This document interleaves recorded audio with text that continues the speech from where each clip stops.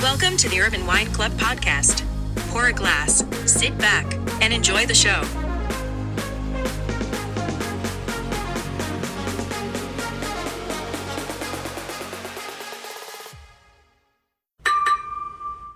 Hello, everyone. Thank you so much for joining us. We have an amazing webinar today, something that is very close to my heart, something that I'm very interested in, something that I don't know a whole lot about, but we have the perfect trio here to kind of educate and show us the way. But before we get into all the details, I'd just like to introduce myself. My name is Ari. Thank you for joining us on Urban Wine Club's webinar series.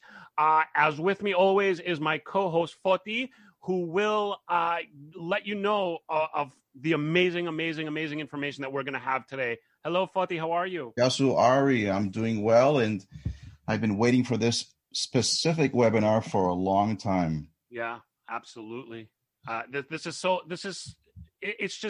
It's very popular. It's very hot. It's very trendy. It's absolutely important. It's something that everybody should abide by, should follow. And you know what? Once you educate yourself, whether you're an expert or just a novice, the more you know, the better it is for everybody, the better it is for all of us. And again, I'm not going to say too much more. Take it away. Absolutely. So, this is our opportunity to discuss these topics, create awareness, and assist all of our guests and followers on making better decisions when it comes to drinking wine. So in this segment, thankfully, we have two very special and important guests who are going to highlight some of these topics. And I want to introduce them before we get going. So with us tonight, our special guests, we have healthy living enthusiast and nonprofit director, Karen Sheehan, which is also a good friend of ours, along with our new friend, zero waste consultant, Caitlin Reed, who's joining us for the first time. I want to thank the both of you for taking time out of your busy schedules to be with us. This is, very grateful and blessed that you're with us this evening. But thank you so much for taking the time. Welcome to the program. Hello. Let's say hi to Karen first. Hi, Karen. How are you?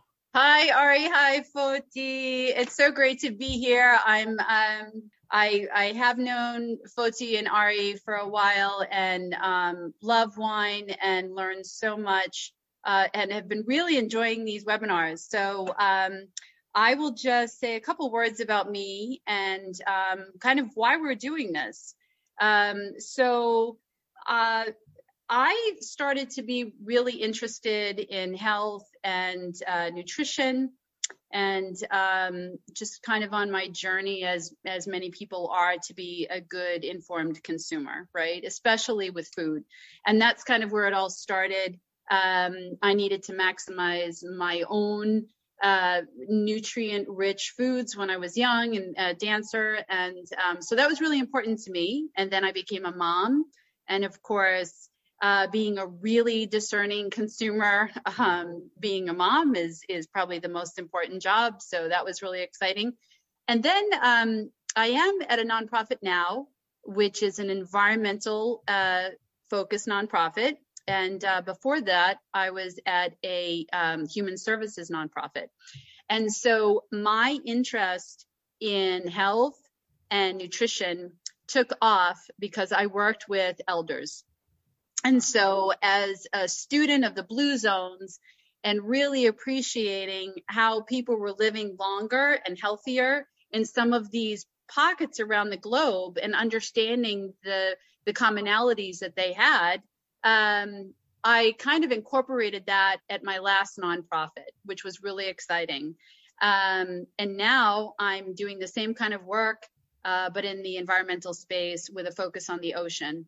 So it's really exciting. I'm now in the lovely ocean state of Rhode Island, in Newport, on the water, and really excited to be here. So one of the things that is really a passion of mine is nutrition. And so I'm currently in a certificate program through the nutrition school at Cornell, and very excited to be sharing the space tonight with my good friend Caitlin, who's taught me so much about the world of sustainability.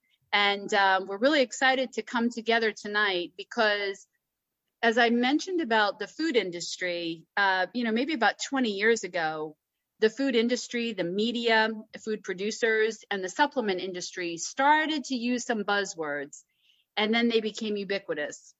And we weren't really sure what they meant.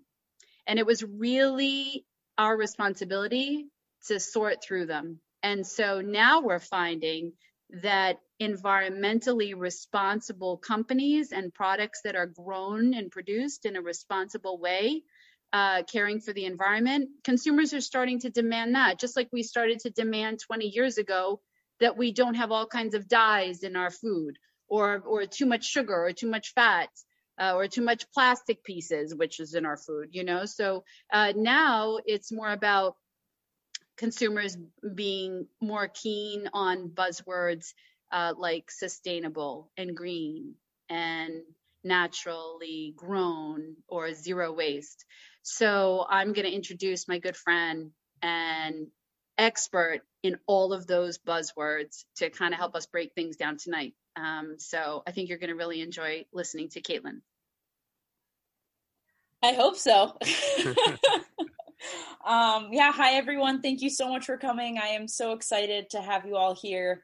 A little bit about me is I have a bachelor's in sustainable development. So I spent all of my college career learning about zero waste and sustainability, and how the environment interacts with society and how society interacts with the environment, and kind of how we can bring all of that together to create a sustainable and equitable future.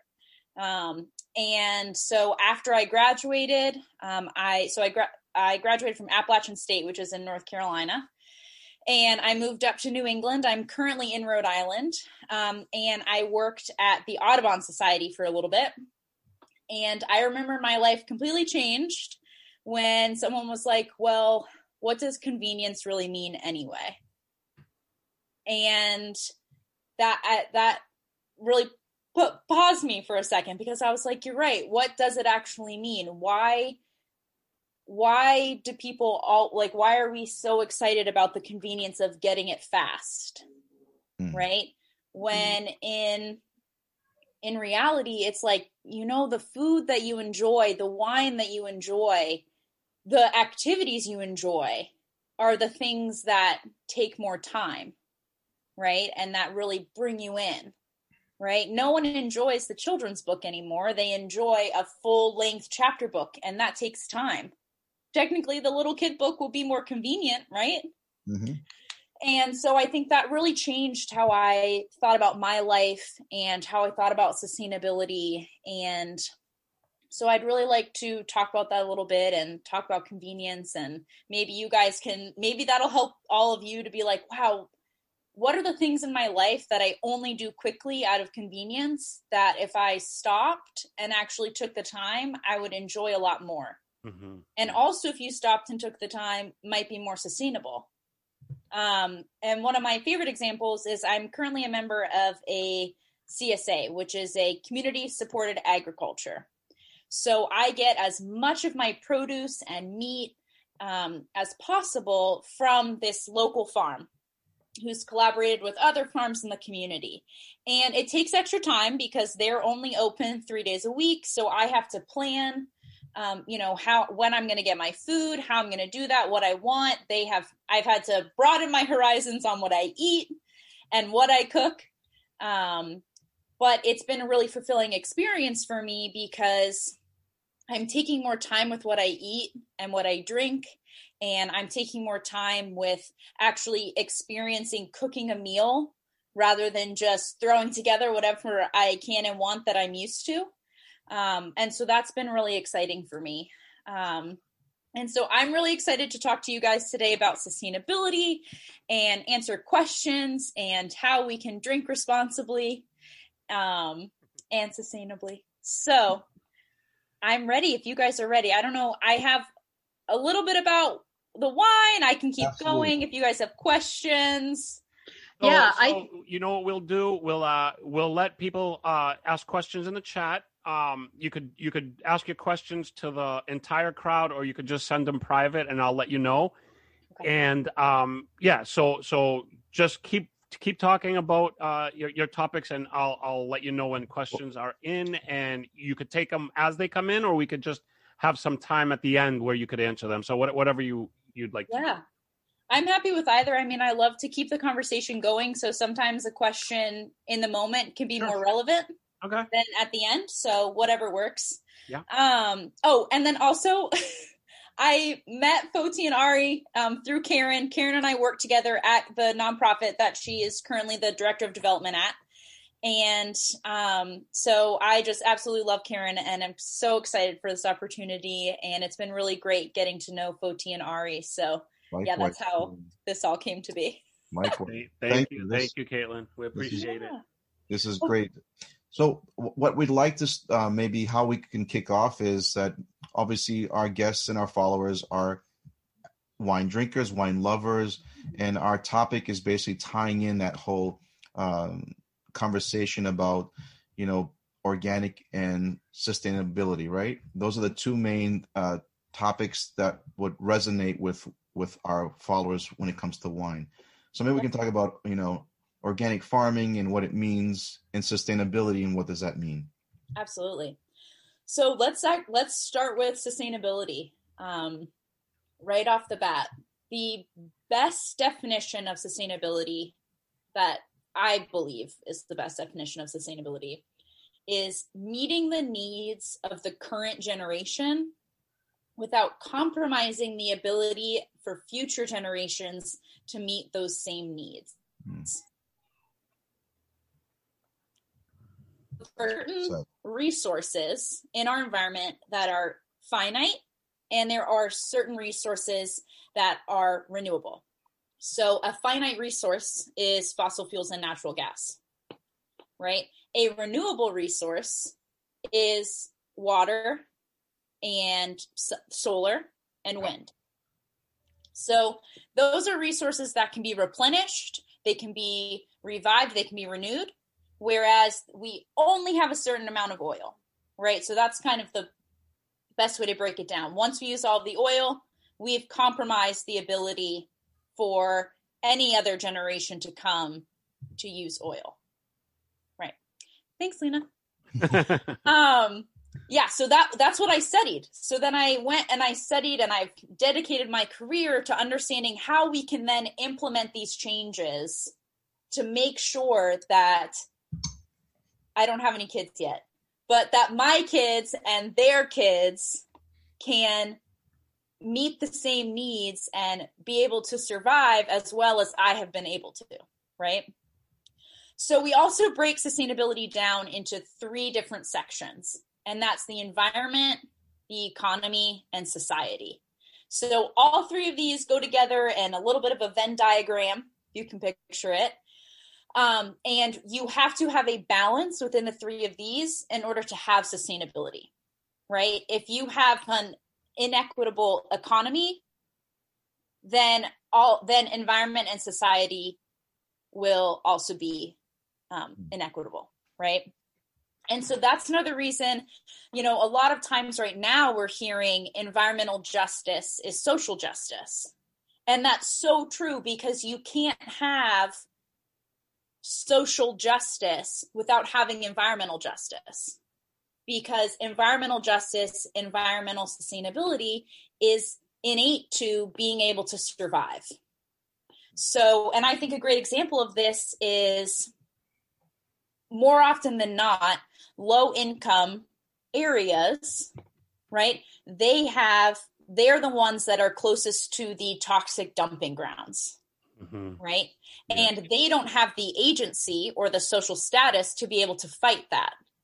Whereas if a company went into a very well-off area and tried to dump their toxic waste there would be people that have the social and economic means to fight that.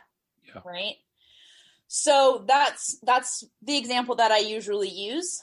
So then we can get to wine, because wine comes back to the environment, but it also comes back to the economy and the society, right? Like, drinking wine is social. right? Mm-hmm. And every single person should be able to enjoy that social aspect of it, right? It's also a huge part of our economy. Just thinking about the amount of alcohol that the world has consumed in the past 18 months with this pandemic is just insane. Caitlin, right? in case you didn't know, FUT is responsible for about 50% of that. I do not doubt. I do not doubt at all. So I just, and Caitlin, thanks for some context in a word that's being used, I think, just to sell stuff at this point, right? Wine, including, and so I think that, like I said, one of the reasons why we were kind of inspired to do this mini series, and we thought that a lot of the viewers would enjoy kind of, peeling back some of the layers to this. There's a term that I learned about when I started working at the nonprofit that I do now and working in the environmental space, and it's called greenwashing. The term greenwashing means that a company knows now that us as consumers are starting to demand more of what Caitlin just explained, right? And so businesses and productions and manufacturers, they're starting to get wise to this. Just like the food industry and the media and the supplement industry got wise to the fact that, oh, we know what an antioxidant is now, so let's sell it by the billions of bottles like vitamin E, and let's, we know that it works as an antioxidant, let's put it in a pill and let's make billions of dollars. So now greenwashing is companies just putting on their labels or putting in their messaging or their marketing that they are sustainable. And because sustainable, as Caitlin gave such a great definition, companies can maybe take one little piece of that and then just say that we're a sustainable company. And what does that even mean? So I think that, we just need to take a moment when we see it and think, wait a minute, how are they using this? What do they really mean by this? Is this for real, or are they just greenwashing? So, I just think it's good for us to be aware of that. Absolutely. Yeah, great. My favorite example too of greenwashing is when it comes to toilet paper, which I know is a totally different subject than wine, but I used to be obsessed with the Scott toilet paper that was tubeless. I don't know if anyone else was a fan of that, but I was like, this is the best thing ever. I don't have a tube. That's way less waste. But in reality, that in and of itself is greenwashing, because they're saying, hey, we're sustainable. You can buy this tubeless option. But Scott isn't actually doing anything that is sustainable in the making of their toilet paper, right? And just omitting that one piece it's actually more sustainable to buy a recycled or, unbleached toilet paper with a roll than the Scott totally bleached white rollless, which I don't even think they sell it anymore. And this is how I learned all of this, but I was like, dang it, I who went to school to learn about this and to not be able to fight the greenwashing was totally a victim to it. Yeah. I think a lot of people are, and I think it's really hard with marketing, especially the way it is in the, in the USA. The marketing, the commercials, the advertisements, they really hit you hard, and it makes it hard to understand what's real, what's not real, what you could trust, what you can't trust, because of the rules of so organic is, we discussed before, there's a certain level of you have to be certified. So there's some level of understanding that organic means something, but some of these other terms, there's no rules, right? Not yet. Not yet. And I think there should be. Are you guys in agreement with that? Yeah, and I believe that there will be. I believe that eventually, just like in the food industry, some of the terms will be, Caitlin, how would you say, kind of monitored, or there'll be some kind of overseeing body that will start to own a term and then just give out designations. Right. And I know that there are, for example, and I think we're going to talk more about this in another webinar, but in terms of organic, there are different certifying bodies, whether you're in Europe, in Canada, in Mexico, South America, here. And so, and of course, the different countries have gotten together. So there are some commonalities in those, obviously, right? Because it's chemical, it's it's obvious. But I'm telling you, the greenwashing stuff, it's definitely. Well, Yeah. If I can add about the greenwashing aspect in the wine industry, it happens often as well because there are loopholes in wine production where producers can purchase grapes that were farmed organically and they buy them. But the second that those grapes come to the facility and they're fermented and produced, then they're starting to add all these other elements to the production that really cancels out that factor of it being organic. Wow. There's all these agents that go in, unknown sugars, synthetic sugars. Sometimes they're considered chemicals. They go into the production that create and manipulate aromas and flavors. So they can put on their label that this wine was made from organically farmed grapes, but it doesn't apply to the production of the wine. So wine can't necessarily be organic if it's being broken down with all these synthetic sugars and all these stabilizers to make the wine taste smooth, fruity, aromatic. Right. And well, I think that's also, right now it's currently up to the consumer to figure all of this out. And companies are currently allowed to do like that, saying that grapes, right, made with mostly organic coffee, or put a little asterisk because this ingredient is organic. And what I think is really detrimental, but is kind of a bigger issue, is the fact that there are so many terms that are not regulated, right? And then the ones that are regulated, and Foti and I are having this discussion of, so one, terms like natural and eco-friendly, they're not regulated in any way. So what that means is that when you look at, and my favorite example of this is the Stop and Shop brand. If everyone is from the New England area, then they'll know Stop and Shop. I mean, I shop there still too, when I'm not at my CSA, but so Stop and Shop has their own, like, nature's own brand. It's the Stop and Shop brand. And right underneath they have organic, or right underneath they have all natural, right? So the organic is technically organic because they have that organic certification, which they actually have to pay for. And that, I think, it's also a detriment to then small businesses, because the farm that I go to, they can't afford to pay for the organic certification. Yeah. But Caitlin, I was just going to say that to that point, I know someone who started a beverage company. To get that certification, from what I understood, this is it's a non-alcoholic beverage. It cost him close to $100,000 to go through for his company all of the hoops to get that certification. So so there's a lot of pros and cons, and Foti was saying that it's the same in the wine industry, and there are so many wines. Both of the wines that we are drinking tonight, one of them has the organic certification. Foti, which one is that? Sorry, it's the red wine from Portugal, from Afros.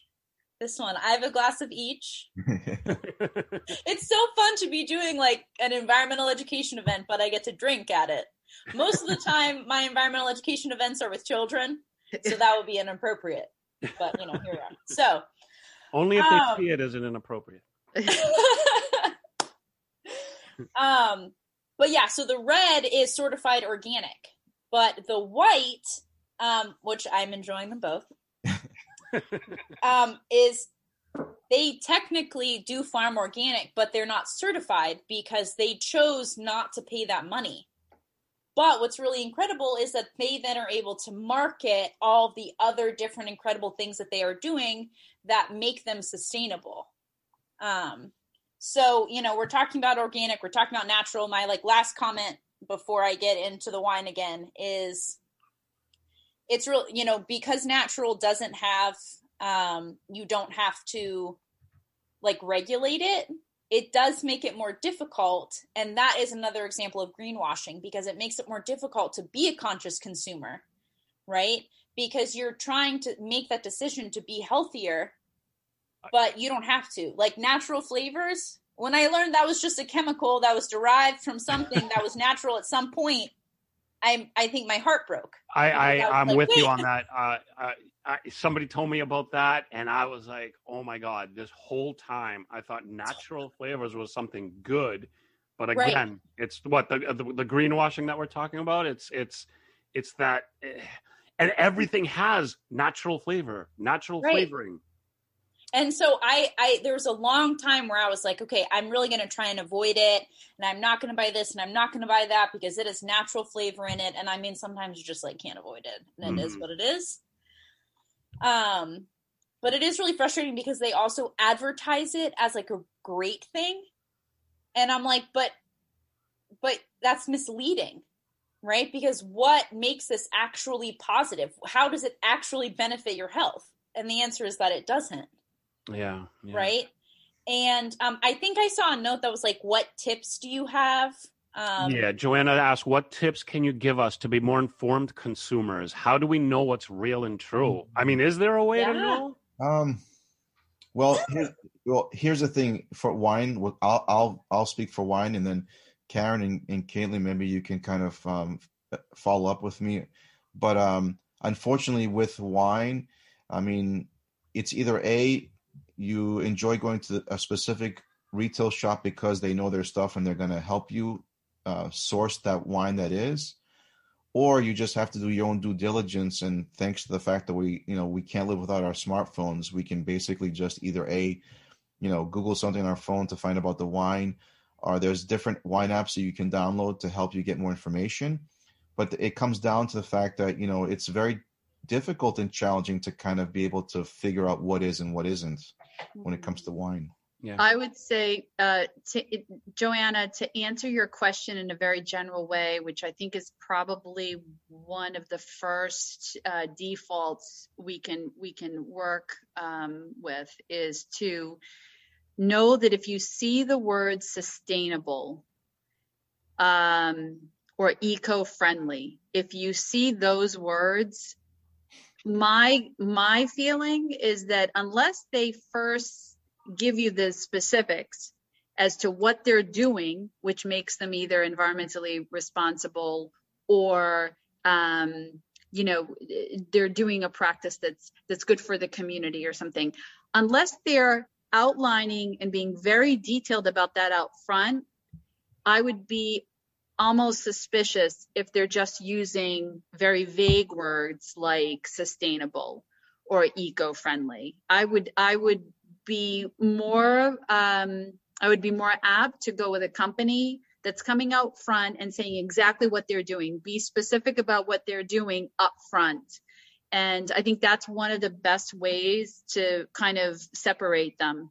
Because if you look at marketing and if it's saying eco-friendly, just take a minute, go to their website, see what they're actually doing, or go to they'll post on their social media, if you want to see what they're doing, if they're giving examples about their farming, if they're giving examples about, their ingredients in their foods, then you'll know.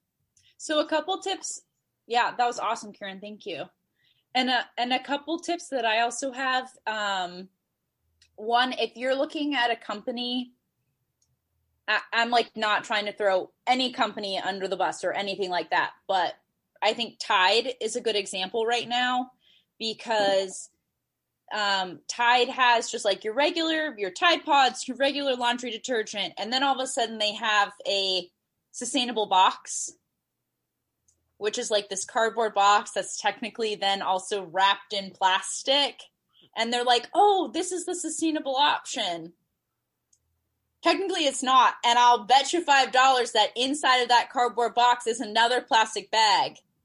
So I'm not sure like how that's actually being sustainable, because you actually have just put 3 different kinds of packaging, none of which can be recycled on their own. So if you have a major company that then puts out their eco-friendly option, that's an indication that the company as a whole is not actually sustainable and not actually making a conscious decision to move forward with sustainable practices. But that they're doing that, and that's kind of what really inspired us to do this webinar is because of the fact that we are demanding it. We're starting to demand being able to take a carton and actually recycle it and not have it covered and painted with a plastic covering, because then you can't recycle it. But I just want to say one thing, Foti, aren't you so glad that none of the companies that Caitlin just named are your sponsors? I was going to say, have no money. This episode brought to you by Tide. Unfortunate. Caitlin, you're fired. Oh my God. Tide, Scott, and Stop and Shop. Yeah. Oh God. Wait, who's sponsoring this episode so that I don't throw anyone under? No. You're fine. And even if we did have a sponsor for the episode and they were committing these heinous acts, kick him out. Kick him out.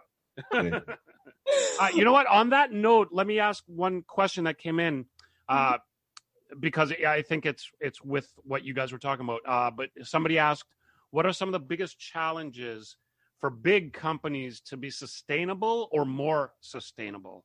I mean, I'm sure there's a lot of challenges. I don't know. I mean, that's a tough one.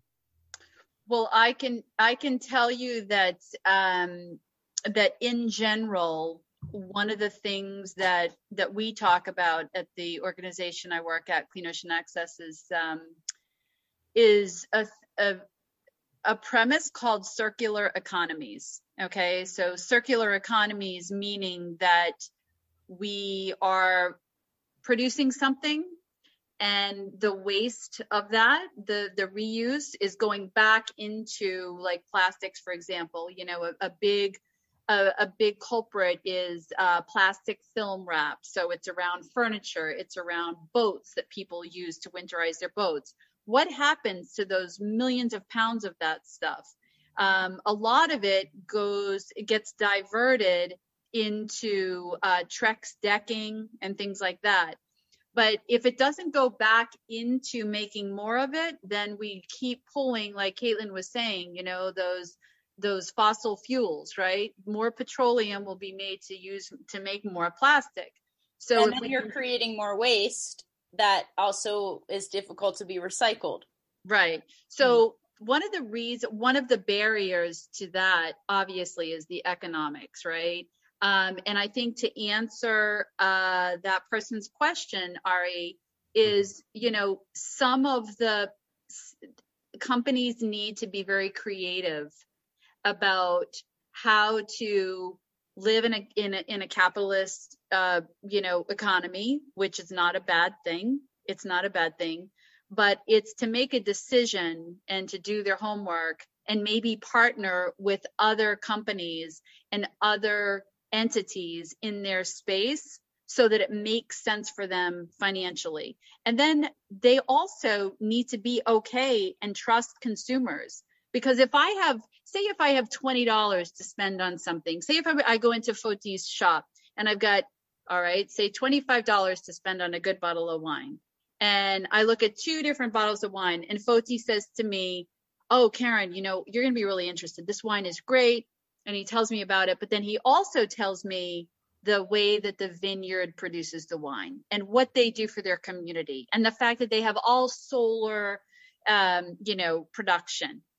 And then there's another one. He goes, oh, this wine's also really good. You're going to love the taste, just like this one. I'm going to go with the first one. Why not? Why? Right. And it's $2 more. I'm still going to go with it.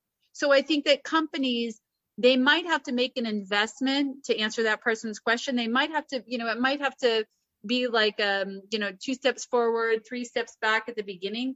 But in the end, they're going to have to make those decisions because consumers are demanding it. So they're going to have to do it. They're going to have to be creative. And the technology is out there in almost every industry for them to be able to do it. It's exciting. It's an exciting time to, be kind of, on this emerging technology in all these different industries. I get excited about it. Yeah. I agree that it's an exciting time, but I also personally, I feel like it's a scary time because if everybody was kind of educated and on board, I'd say like this is like such a transitional, exciting time. But like, if anything taught us anything over the last couple of years, it's like there's a lot of misinformation out there. There's a lot of like conspiracy out there. Like $2 more for something that's going to help the environment. Oh, that's just, somebody trying to make more money off of us and blah, blah, blah. People really need to be educated and really need to like, be committed to that learning process to learn the truth about what is truly sustainable. And I think that's such a big problem today. I mean, I don't know if you guys. Yeah. No, I agree. And I also think it comes down to accountability as well. And I think right now we're in this transition phase where we, large companies get to put out that they're eco-friendly and they're sustainable and they're all natural, but they don't have to have any accountability to back themselves up. Mm-hmm. But as consumers continue to push, right, and as we continue to not take no for an answer and demand these kind of regulations, we are going to see these changes that are going to be really exciting and that are going to be really great and positive for the environment. Yeah. And then I think one, and again, like we're kind of moved away from the wine again. Sorry. I actually have some really awesome things about the wine that I want to share. But one of the biggest challenges for large companies, and, there's a whole aspect of corporate sustainability that you can talk about and learn about, and climate capitalism and all these other things that could be a whole other webinar in and of itself. But one of the largest issues is like a large company in a capitalist society, their main objective is to make money. Yep. So right now it is cheaper in the short term. Yes. Not in the long term, but in the short term for a company to use fossil fuels, to use, going back to what Karen was saying with the plastic that goes on boats, right? When we were both working at Clean Ocean Access, this was a big issue. It's still a big issue for her. And they use virgin plastic. So plastic that is brand new every single time because it's actually cheaper than collecting all the plastic that we then shrink wrapped our boats in, taking that and turning it back into that same thing, right? And that's that circular economy that Karen was talking about, but it's currently more expensive than creating virgin plastic, right? And so it's those kind of shifts that are challenges for large companies that also rely on the government and on society to say like, hey, this shouldn't be more expensive, right? It goes for good food, right? Organic is always more expensive at the grocery store, right? When we're talking about food equity and environmental equity and social equity, right? It's inequitable for someone to be able to go to the grocery store, only have $20 to spend because they're only making minimum wage, right? And they have 2 kids and they have to choose between this organic product, this one organic product, or these 5 non-organic, probably not great for you, but will fill the stomachs of their children for the whole week, right? Yeah. So, anyway, I went off on a tangent there. Well, look, we're going to get back to the wine, but there's a couple more questions.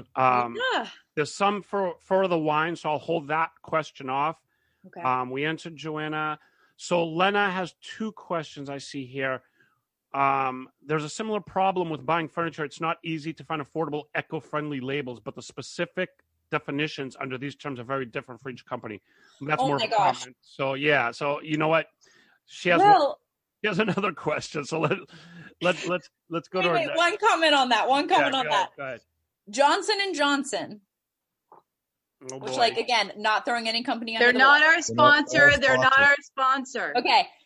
They actually, instead of working towards a third-party sustainability goal, they created their own green list label to put their products on. Really? So they just created this thing, and it's like the Johnson & Johnson green list. Talk about greenwashing. And then they put all their products on it. But they didn't actually have to meet any kind of sustainable regulations in order to do this. There's a huge demographic of people. They see that and they're like, "Oh, cool! This is right. This is all and good. That's this is all the perfect." Right, and that's the lack of accountability that makes sustainability so challenging. And so, Ari, do you remember when we were talking earlier? You mentioned about when you first saw natural tasting or natural flavoring, you got all excited. Yeah. So it's just, as we evolve, right? And as we learn more about, the harm that we're doing to the planet by constantly producing more virgin plastics, right? It's just evolution, so 20 years ago in the food industry, we started to understand what companies were stamping on their containers about natural flavor. Mm-hmm. So it's just now the buzzwords and the space that we have to be more diligent about looking into is, of course, now the environment. But Caitlin, can you answer the question about plant-based bottles and boxes? That was a second question from Lennox. What's your opinion? And boxed wine. That's a really good question. Both of those questions are kind of together. So let's stick them together. So one was, is boxed wine more sustainable than bottled? And what's your opinion on plant-based bottles and boxes? How legit is that? So here, my one comment is going to be that the most sustainable, and I don't know what this would do with the flavor. I'm going to leave that up to Fotios, but technically the most sustainable packaging would be aluminum. Aluminum is, as long as it's not, again, coated with plastic on the inside, which Coca-Cola bottles are. Look up that experiment. It's a little YouTube video with some, like, Bill Nye baby who he melts the metal, and left is just this polypropylene. I unfortunately saw that video, and it's, oh my God. It's sad. But anyway, so aluminum is technically infinitely recyclable because it doesn't take you don't have to have any virgin aluminum in order to remake the same product. So a can be made out of 100% old cans, right? Yes. Whereas like plastic bag, like you might see this bag is made from 50% recycled plastic. That's because certain plastics can't actually, the same grade of plastic can't be recycled. Mm-hmm. So it takes a certain amount of virgin plastic with the recycled plastic in order to actually make the product, right? So you actually can't recycle plastic. You can only downcycle it, because once you make once you make a plastic bottle, that plastic bottle cannot become a plastic bottle again with only old plastic bottles. You would have to have some virgin plastic to make a new plastic bottle. However, all of those plastic bottles could become plastic bags, right? So that's why you'll see plastic bag made from 100% recycled plastic, because it's old plastic water bottles. But then from that plastic bag, it can't actually be recycled anymore. It can only be turned into more plastic bags. I see. Right, so it can't ever become, and it can't ever be upcycled, and it can't ever be recycled. It can only be downcycled to a less sturdy type of plastic. So, but then, and I'm seeing everyone's questions too. So like, yeah, sorry Yeah, if I go on some tangents. That's why I was saying, like, you know, if we could jump in with a question, we will. But finish your thoughts, and Okay. when there's time at the end, we'll get to the next ones too. Sounds good. So is boxed wine more sustainable than bottled? I honestly don't know, but because I've never really thought specifically. But if I'm thinking about if you look at a boxed wine, you have the cardboard box, and then inside you have the plastic bladder, right? Mm-hmm. And that plastic bladder is the same as a plastic bag, where it can't be recycled at a regular recycling facility, and it can only become a plastic bag again, right? Now, the cardboard can be recycled and can be made into another cardboard box. Mm-hmm. So there's both of those, but then if you have a glass bottle, you only have one type of recycling that needs to be done, and it can be done at any kind of commercial recycling. I almost said composting, sorry. Recycling facility. Well, could I be a Debbie Downer right now? I don't know. Sometimes I have a hard time because I feel like all I do is like bring people down. They're like, no. And I'm like, wait, we'll get to the positives. But I was just going to say very quickly, like, I think bottled is great because bottles, you know, it's glass and you can recycle it, but glass weighs a lot. So think about how much wine is transported from place to place, shipped from place to place, flown, whatever it is. That weight itself is something that adds to its unsustainability, or whatever you want to call it. But, and Ari, that goes back to trying to always support your local farmer, your local vineyard, your local, you know, FOTI. I mean, you can talk about the quality and the choices that we have in terms of local vineyards. I mean, sometimes it's just not possible depending on where you live. Right. Yeah. But I mean, it's getting better. There's definitely great local vineyards in New England. There's great vineyards on the Atlantic coast, like in the Carolinas. There's a lot of progression in local wineries in the East Coast for sure. But I mean, sorry. But for those of us that enjoy certain types of wines, we're not there yet with getting them from our local producers.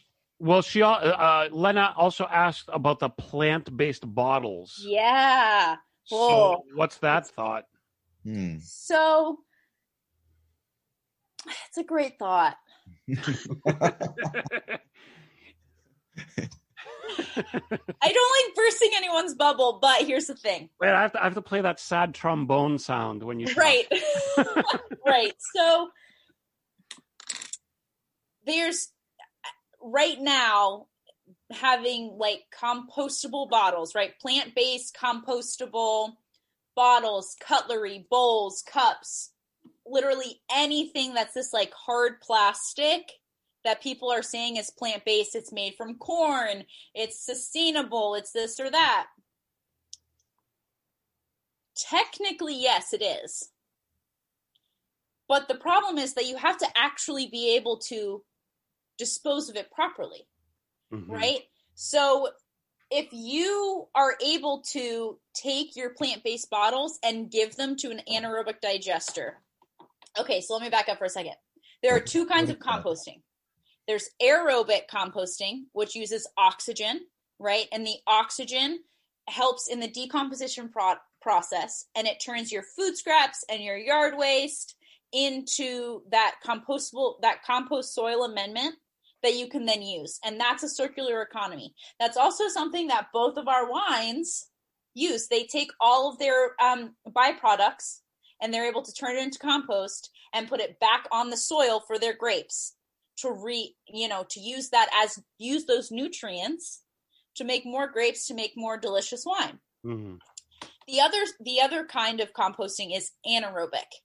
And anaerobic means without oxygen, right? And what it does is it's basically this big electric thing, and you put compostable ware in it, you put your food scraps, you put your lawn waste in it, and it turns that into energy, right? Which is also pretty cool, right? It's technically not, it's not that circular economy that Karen was talking about, where like you grow food, you compost it, you make the amendment, you use it to grow more food.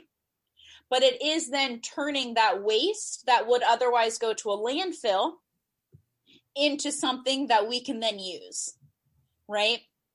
The problem with plant-based bottles, plant-based cutlery, plant-based all of that is that they have to go to an anaerobic digester. They will not decompose or degrade through aerobic composting because they're too hard, right? So, but if you are able to actually compost those in an anaerobic digester, then yes, they're better than, I would say, plastic. I wouldn't say that they're better than a glass bottle, right? But like if you had to choose between a plant-based bottle for your water and you knew you could compost it, then I would go for that plant-based bottle. Mm-hmm. The problem is that you have all of these companies that are like, yes, we have compostable cups, we have compostable bottles, we have compostable this, we have this. But then there's no way to actually dispose of it. And none of those products are actually recyclable. Wow. So whereas if you just had, like if this was a plastic cup that I got to go, right? And it was just a regular plastic cup, I could put it in the recycling and it could get downcycled again because plastic can only be downcycled. It can't be recycled and it can't be upcycled. It can only be downcycled. But it could turn into something else. If this is then a compostable cup, and they don't have a compost bin, my only option is to throw it in the trash. Oh, yeah. Right? So there's pros and cons to everything, because if you took that plant-based plastic and that restaurant, that company said, hey, this is how you dispose of it. You put it in this bin. This is the compost bin. It goes to an anaerobic digester. It turns into energy. And that energy is what we use to run our restaurant. Exactly. I want to, and summarizing. Then you have. Tangent. I just wanted to say that I'm seeing some really cool questions about wines, but I also wanted to say that you don't want to be Debbie Downer, Ari, but I think that it's important for us to have some balance, right? So everything that Caitlin shared is really good information, but what I've learned, what I've learned though, working in the environmental space now, is that it's not about each one of us redesigning our whole entire lives to live this straight and narrow 100% every decision we make to be environmentally perfectly friendly. It's not that. It's not how all of society moves forward to get a healthier planet. It's about each one of us doing little bits. Right. Because if the masses do little bits, that's better than a handful of us trying to do everything. We'll affect change. We'll affect change if we do that. Bill Gates has a new book out, How to Avoid a Climate Disaster. He talks about, protein alternatives. He talks about architectural and building supply alternatives. It's a great book if anybody wants to kind of get a lay of the land across industries. But I hope that Foti can answer a couple of questions that came in, because I'm really curious about Joanna's last question. Mm-hmm. And then there's another question about wildfires in Australia and California. Which is coincidental. The podcast that you sent us, Karen, talked about the wildfires and how they affected the taste of the wine. Foti, you want to have at it? Sure. I mean, so his question was, have wines from California and Australia been impacted by the recent record-setting wildfires, which scientists say are linked to climate change? Could that help drive change in the industry? It definitely will, not immediately, because it's going to affect wines that are going to be coming to market in a couple of years. because what's in the market now has already been produced, 1 year to 2 years ago, right? Mm. Yeah. So it's what's in the pipeline that's going to be affected. So there's probably different measures being taken now on what's going to happen with that crop because of the fires. So if fires have devastated vineyards and there's loss of vineyards, then what's going to happen is these producers and farmers are going to probably reach out to other farmers in other areas that have not been affected by the fires and try to purchase crop or produce or grapes from elsewhere to blend with their current salvaged grapes that they've been scorched or burnt. I forget the amount of years it takes for it to come back to life again. I think it's about could be 5+ years before that soil is healthy enough to grow vines. So okay, so because we're kind of running low on time, let's just jump real quick into Joanna's next question, and then we'll end it. So Joanna's last question we'll answer now, and then Joanna's previous question I think we could end with. So her last question was, Foti, will you talk about why French wine is usually less processed clean? I'd like to know why, and why don't other countries follow suit? Well, that goes for a lot of other European countries. So France in particular is a country that makes up about thousands of different wineries and vineyards. They have a very involved wine industry. They are the pioneers of winemaking.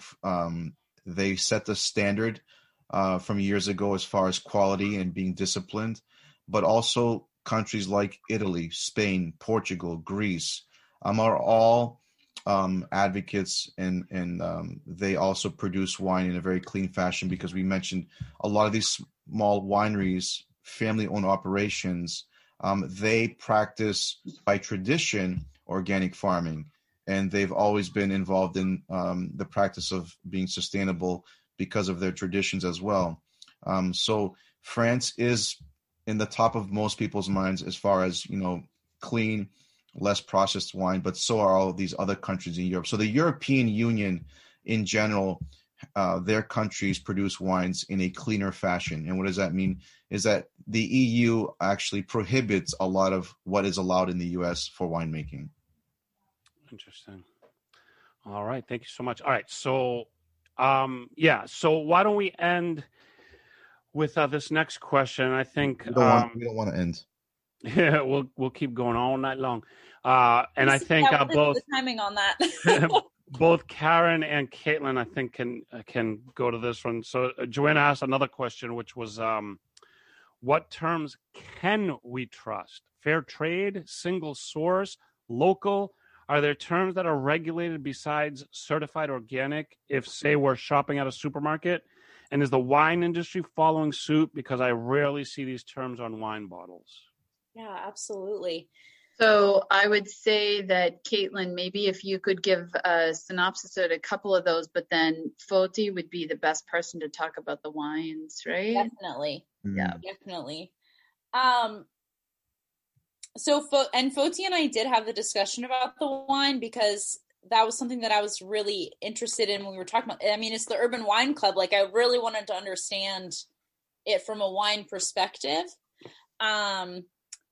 So I think that the best terms that you can trust are local. I think, because usually local has to be within at least 250 miles. Otherwise, it's not local. And usually if it's local, that means that you have a lower carbon footprint because it didn't have to travel as much. And because you're more than likely supporting a smaller business, right? Especially in the Northeast. And, the one comment is fair trade. I would say usually you can trust fair trade. There are some issues with whether, it's an issue with like livable wage, whereas technically the federal minimum wage in the United States of America is $7.25. Federal. Now, that's what I made in college because that is the minimum wage in North Carolina. That's what Foti makes right now, too. Right. In Massachusetts, the state minimum wage, which then trumps the federal minimum wage for the state, is $11. In Rhode Island, it's $10.50. Caitlin. So you have to make that minimum wage, right? Now, in fair trade situations, when you're importing from third world countries, it might technically be fair trade because you are paying out the minimum wage that is dictated by the government. But just because it's dictated by the government doesn't actually mean that it's a fair and livable wage. Good point. Because let me tell you, $7.25 an hour did not pay for all of my bills. No, that's okay? ridiculous. That's ridiculous. And you know, there's a whole conversation on that, and we're not going to obviously get into it here. Of course. But you know, the topics that we're covering are just we could talk. This is the first episode, just so everybody out there knows. This is the first episode in a series because there's so much we're going to talk about. But please, Caitlin, finish your thought, and then we'll sign off after that, and I'll tell everybody about the series. So yeah. No, I mean, I think that was kind of the end of my thought. But the thing that I do want to leave you all with, because I feel like sometimes when we have these discussions, people are like, and this happened to me all the time, what do I do now? Because you're telling me that this isn't right, and this isn't right, and this doesn't actually get recycled, right? And I think what I hope that you can take away from this at the end of the day, with all this knowledge of being an informed consumer, and that as of right now, it is on the consumer to make those decisions. Yes. Right? And I hope that one day it can actually be on these regulatory bodies that we are supposed to put our faith in. As of right now, we can't. So it is up to us. So, and I think a great step is coming to this webinar and talking about it. Yeah. So keep doing you. You're being awesome. Then my last point that I want to end us all with is it's okay to be imperfectly sustainable, right? It's okay to to get a single-use coffee cup, especially in the pandemic. My 2020 goal, my resolution was to not use a single-use coffee cup. And I didn't. And it was the worst because I never got to have my coffee. And I never, I didn't go to any local places because I couldn't take my cup. Right? It was the worst year to do that. And then in 2021, I was like, I really just miss getting a good cup of coffee. There's this local place, it's called a Simple Merchant, and I just really want to get their coffee, and I'm going to use the single-use cup, and I'm not going to feel guilty about it. And that's okay. Because you, as a consumer, as a person, as an active member of our society, are taking steps to be more sustainable. And we, like Karen said earlier, we can't ask you to be perfect. I can't ask myself to be perfect. Speak for yourself, Caitlin. Oh, sorry, Ari. I have to say, Ari is however perfect in every way, and he never does anything wrong.